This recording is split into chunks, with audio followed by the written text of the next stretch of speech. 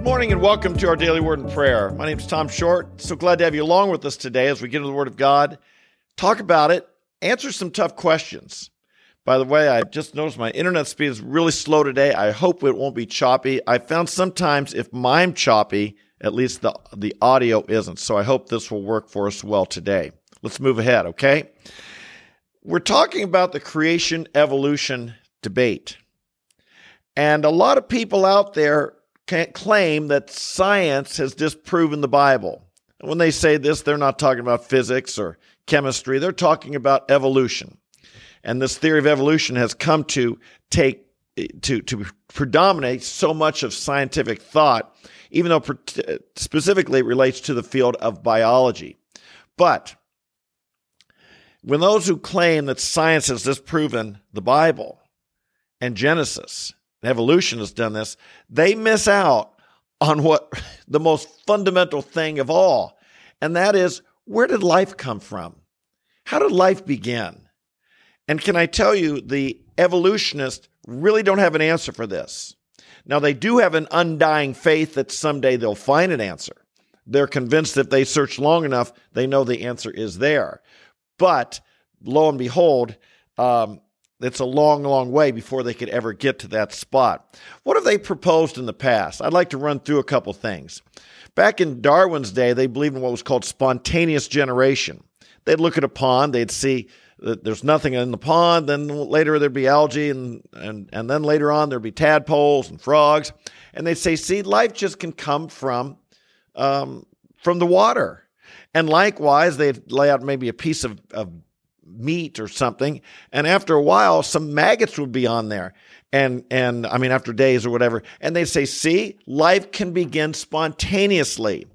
Well, along came another biologist by the name of Louis Pasteur. You've probably heard of him if you drink milk, because your milk was pasteurized, and indeed Louis Pasteur probably as a biologist has saved more lives. His work has saved more lives than any biologist ever. And Pasteur gave us the idea of where he disproved this, because he said there's bacteria there. You can't see it. They didn't have the capacity to see it yet, but he proved it was there, and he proved that there was microscopic life all along. So they did away with spontaneous generation. No one believes that anymore.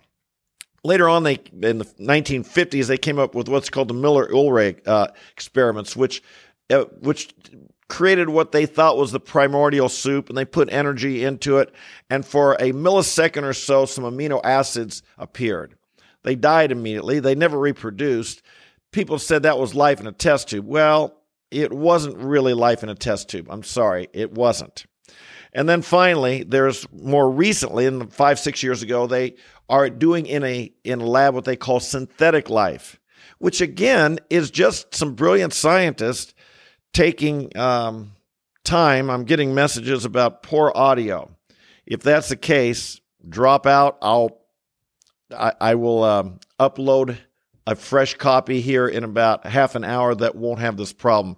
I apologize. So anyway, with the synthetic life, all they're doing is showing that brilliant scientists can take what we already have and create life out of it. But is that really creating, or is it just what the Bible says? And so let's look at what the Bible says. The Bible says in Genesis 1, over and over again, it says that God creates plant life, and then sea life, and then land life, birds, animals, and finally human life. And he made it so that it would reproduce after its own kind. It would reproduce after its own kind. Isn't that what we see? Isn't that what we see? You know, we know that life now, the second part, does indeed reproduce after its own kind. I mean, dogs have dogs. Dogs don't have fish. Fish don't have dogs. Life reproduces after. Birds have birds. Oak trees produce oak trees. All of life reproduces after its own kind, just as the Bible indicates. On the other hand, somewhere life had to begin. And everybody acknowledges, whether you're in the creation or the evolution side, someone had to say something had to have happened that's not typical. It doesn't happen often, maybe never before. What the Bible presents is that God created life, and after this creation event, after the 6 days of creation, then when God rested, there was never another creation of life after that. That from then on, all that happened is God would reproduce existing life, and that it would reproduce after its kind. Sometimes people say to me, creationists have no predictions. Well, sure we do. We predict that all life will reproduce after its own kind. They predict differently.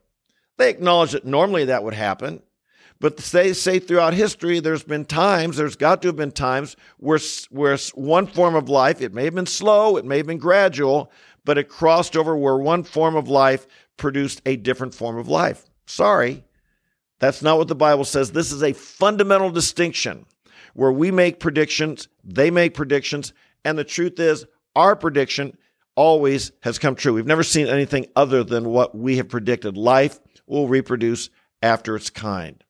They've not been able to create life. The Bible says life came from God. And doesn't that make sense? Keep in mind that this creation is made to glorify God. This creation is to his glory. And the creation reveals to us things about the divine nature of God. What's more true about God than that he's alive? There's all kinds of people out there that say they believe in a higher power, an energy source, something of this nature. But the Bible teaches that God is alive and his life is seen in his creation. Again, I've mentioned here before, sometimes an atheist will say they see no evidence of God whatsoever. And what I would point out is open your eyes, because life is all around us. It's everywhere. It's in the soil. It's in the animals. It's in the bugs. It's in the trees, the plants. It's in the ocean. It's in the skies with the birds. It's in us. Everything is alive. Look at what it says in John chapter 1. We've not looked at Jesus, his part in creation until today, but as we talk about this, let's look at what it says of Jesus. In the beginning was the Word, and the Word was with God, and the Word was God. He was in the beginning with God.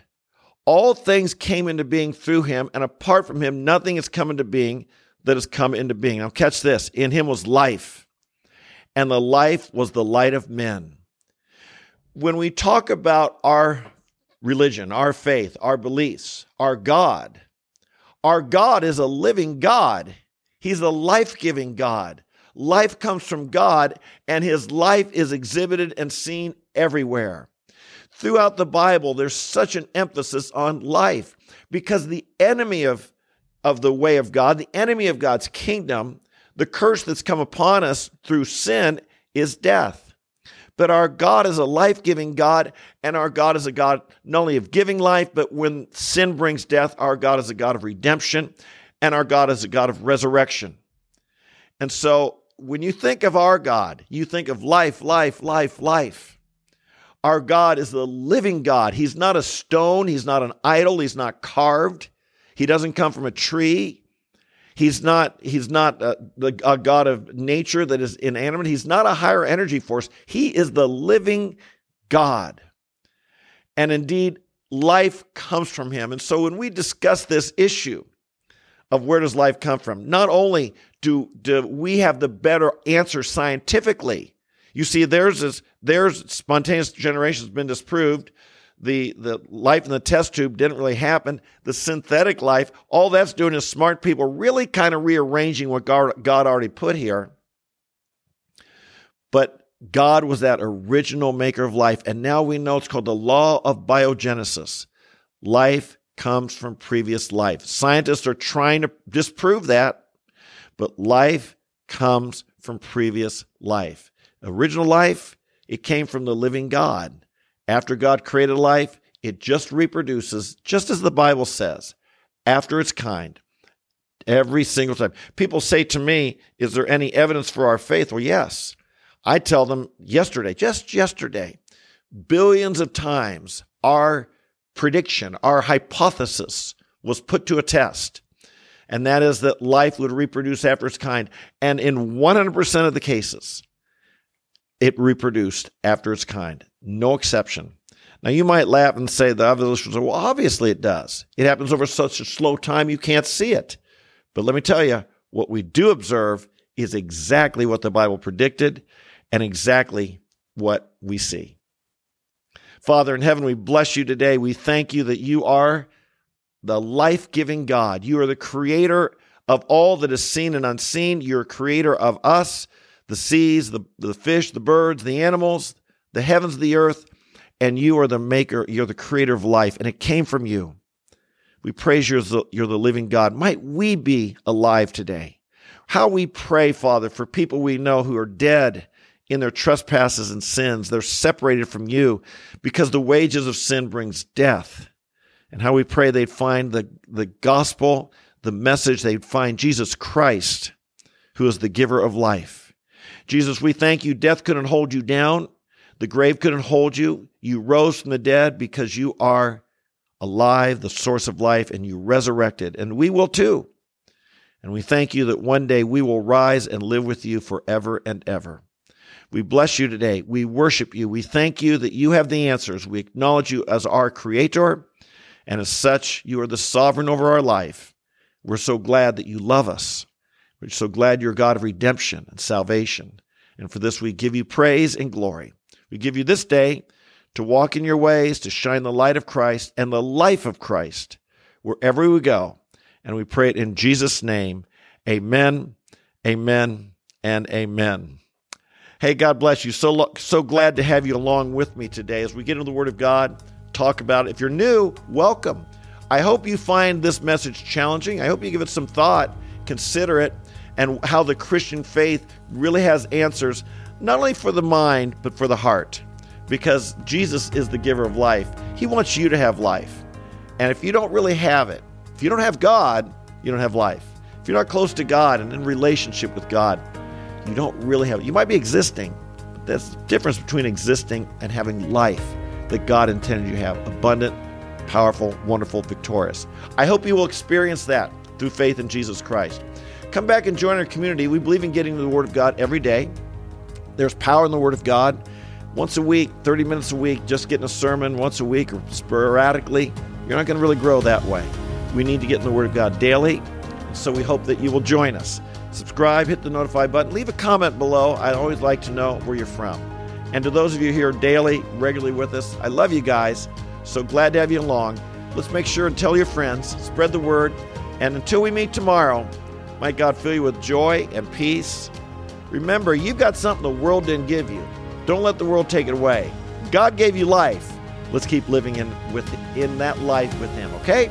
God bless you, and we'll see you tomorrow. Bye-bye.